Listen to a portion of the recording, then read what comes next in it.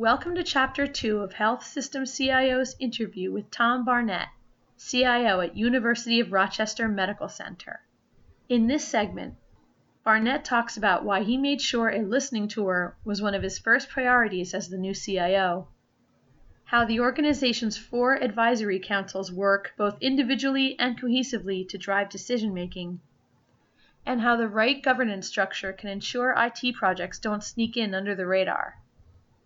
The following Health System CIO podcast is brought to you by LK, a nationwide leader in healthcare connectivity. Decommission your legacy systems with LK Archive. All systems, all data, one consolidated solution. Retain 100% of your legacy data at 20% of the cost with LK Archive. For more information, visit lk.com. That's ELLKAY.com. So those are 3 pretty big priorities. I'm sure that there wasn't an expectation for things to happen right away, but what was kind of the mindset that you took coming in as far as kind of breaking this down and looking at how to approach these different priorities? Well, from the most recent health system perspective, I was extremely fortunate to work for North Shore University Health System in Chicago prior to this. And then just before that, I was with Henry Ford Health System in Detroit. So Henry Ford, from a size perspective, is very comparable to the University of Rochester Medical Center. So I knew a lot of the processes and a lot of how an organization of that size optimally operated. So a lot of what happened when I first arrived here was, first and foremost, you go out on a listening tour. And that's from 2 perspectives. Listening to my customers, so any meeting that would have me, I was happy to do an introduction to.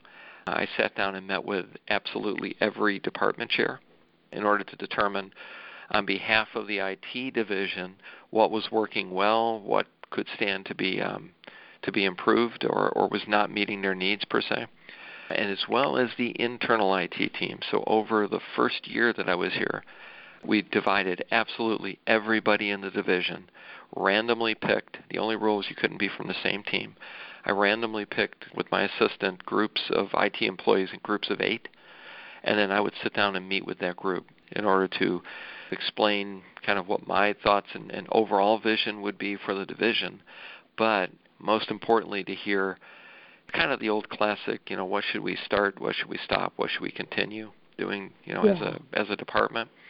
And those conversations were great. So hearing from my customers, hearing from operational leadership team, what their expectations were and what they were looking for, as well as meeting absolutely everybody in a 500-person division. It helped formulate, because it's real easy to come in from the outside and say, I know exactly what needs to be done. Here is the prescription for success, boom, boom, boom, boom. But every organization is different, right? So I think getting that perspective, and we are very fortunate here to have some longer tenure IT folks here who've kind of been with us a while and have really seen some great things that worked and really help add to the really strong culture here. So I was able to take all of those different feedback points and perspectives and now kind of sit down and meld that through, okay, where do I think the organization needs to be? Where does the operations need to be? What are the current challenges going on? And then we were able to put a roadmap together that would kind of support what the CEO is looking for, support organizationally what we needed to do, as well as drive that change, especially chartering the new governance structure that we put into place. Right. And as far as that, the governance structure, how did you go about doing that? Because I'm sure that that's something that can meet some resistance, maybe at first. Anytime you change something, it can be resistance, and it's not widespread. It's just what was wrong with the old way we did things. So a lot of it is an awareness and a communications, kind of a tour, again, to get that message out there. But what we did is we put in place a governance structure focused around, it's a lot like, I assume, what the original 13 colonies for the U.S. went through, is they were kind of storming between what's my state responsibility and what do you mean a federal government? I don't know what that is. So we created 4 different primary boards. We have what we call our Clinical Advisory Council. We have a Provider Advisory Council. We have a Revenue Cycle Advisory Council and an Analytics and Data Advisory Council. So from that 4 perspectives, my Clinical Advisory Council is chaired by 2 C-level executives from operations, and it oversees our hospital operations. So if we're looking to implement something within the Epic clinical space, that group, as well as all of its representative membership of all the hospitals, that's where those priorities get weighed. The clinical impact, is this something we should be doing that drives length of stay? Are we looking at readmission rates? What are the different options that are out there? And there's a great dialogue that occurs within that group. The Provider Advisory Council, it was originally put together to work almost exclusively with the optimization team, the new optimization team that we built. So we are also extremely fortunate here that we have about 24 certified physician builders from Epic, physicians that have gone out and become certified in the Epic build, and they are from all the different physician groups. We have almost everybody covered. They are all members of the Provider Advisory Council, so that became a great group. It's chaired by our Chief Medical Information Officer, as well as the Chief Operating Officer of the entire medical group. And they focus on hearing from providers what works, what doesn't, how do we make your experience better at the end of the day. And that optimization team only works with this Provider Advisory Council. And that works really well. Our goal is to morph that over time, that will become the group that deals with our broader ambulatory network. Okay. Either system choices, integration, standardized workflows, standardized content. A lot of things like that would be handled there. The Revenue Cycle Advisory Committee, or RAC, they all have an acronym, obviously with the AC in the name, is chaired by the CFO of Strong Memorial Hospital and the CFO of our medical group as well. And that's where we keep focused on, okay, are we working on the right priorities? What new functionality is either available from Epic or will soon be available from Epic? How are our metrics looking? How are throughput? How do work queues look in terms of throughput and so forth? We're getting very metric-driven on that perspective, and having a representative body from a revenue cycle perspective works really well.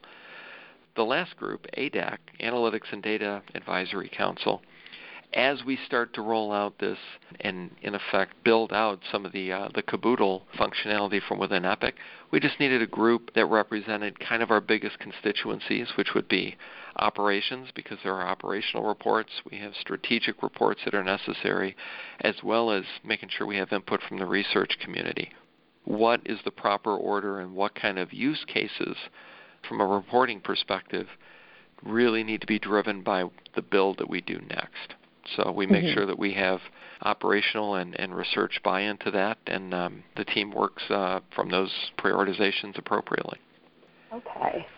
Inevitably, there's going to be contention's not the right word, just there'll be differing of opinions between a Provider Advisory Council and maybe a revenue cycle. So we do make sure we have a harmonizing layer over the top that cross-communicates kind of what's going on within each of those advisory councils, as well as we make sure that we cross-pollinate membership of those governance boards onto at least one other board. So, for example, the Provider Advisory Council has 2 or 3 members that attend the Revenue Cycle Committee. They also have a few different members who attend the Hospital or the Clinical Advisory Council, and vice versa, so that we make sure that if there's something that impacts, and this is not a real-world example, this is just hypothetical, but if there's a revenue cycle change that's going in that may add potentially 9 extra clicks to the workflow of a provider, we want to make sure that we're facilitating that dialogue so that operations is totally on the same page with why something's being done and everybody has input into how it's implemented. Yeah, okay.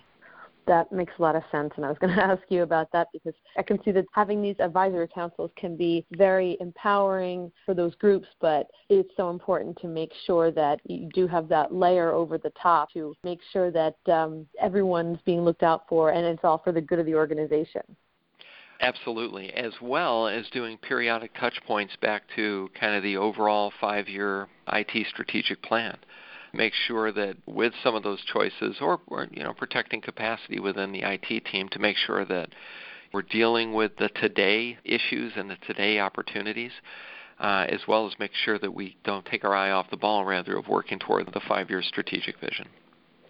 Right. I can imagine that is a tough thing to be able to do sometimes when there are so many different priorities of different scales. And do you find that to be a challenge at all as far as you have these different objectives that are in different phases and keeping that all together? I think the challenge part of it would just, I think the way we're addressing it, it's just through transparency and communication. So any initiative or any project by itself is absolutely, it sounds fantastic and it's a fantastic idea. We don't have unlimited resources, so given the limited resources, we within IT are absolutely enthusiastic and happy to support any of those initiatives, but we need to kind of vet those through those governance advisory councils just to make sure, is it hitting on all the different or enough of the criteria that those groups deem as important? And if we get the blessing, if you will, from the appropriate groups, yeah, we can move it forward. But I'd say the key is definitely communication. In an organization this size, it's so easy for projects or initiatives or efforts or even new functionality from our vendor to come out that we've got to make sure that our operational counterparts understand what that is, the value of it, and most importantly, the timing. Right. And you mentioned project management before, and I would think that really, having that experience plays into your strategy quite a bit in this role and having those principles. Oh, absolutely. We get no less than daily project requests that come in. So each one of those advisory councils kind of has a smaller work group that will help us triage, along with our CMIO, our Chief Nursing Information Officers, to help us triage these requests so that we can quickly ascertain, which ones, yes, this is one that my advisory committee should really have on their radar. Maybe this is a few year out initiative, or which ones, there are ways that other departments have solved the problem they're trying to solve with this project. Let me take this and go speak to my colleagues on behalf of you, IT. It's kind of that insight into the pipeline. My favorite phrase that I use, there's no healthcare event without an IT response. And if you think about that, IT doesn't get introduced into the environment or released into the wild on its own. It's always tied to an operational workflow or requirement, and it's making sure, well, it's no different than the optimization team. The technology supports the workflow, it doesn't drive it. So we want to make sure we're kind of having those proper conversations from a workflow and an operations perspective before we can bring technology to bear. Right. Thank you for listening to this podcast from healthsystemcio.com. To hear other podcasts, visit our website or subscribe to our account in iTunes at healthsystemcio.com/podcast.